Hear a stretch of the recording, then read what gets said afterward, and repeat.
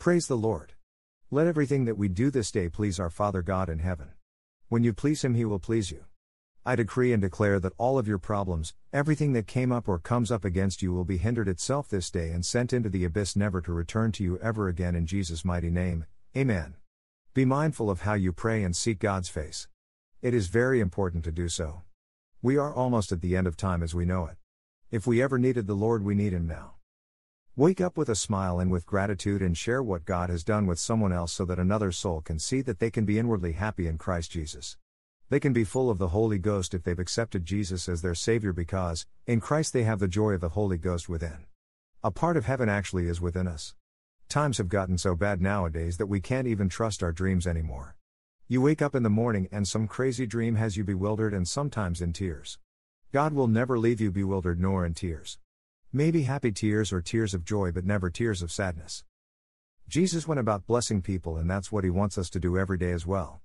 The last thing we would want is to get to heaven and have to God ask us why we didn't tell certain people about His Son. So I will end this writing by quoting what was once said in a television program called Hill Street Blues, allegedly based in Pittsburgh, Pennsylvania. Be careful out there. And also remember, we're supposed to let Jesus and our angels do the battles. The only way we should battle is by declaration, decreeing, prayer, binding and fasting. Get to work, my friends. In Jesus, you've already won. E-Sword. 2 Cor 10-4, for the weapons of our warfare are not carnal, but mighty through God to the pulling down of strongholds.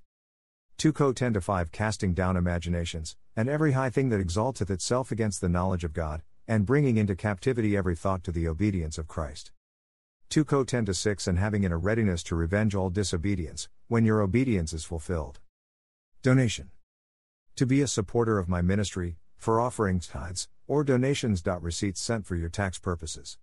Deu 1:11, the Lord God of your fathers make you 1,000 times so many more as ye are, and bless you, as He hath promised you. $5. Click here to purchase.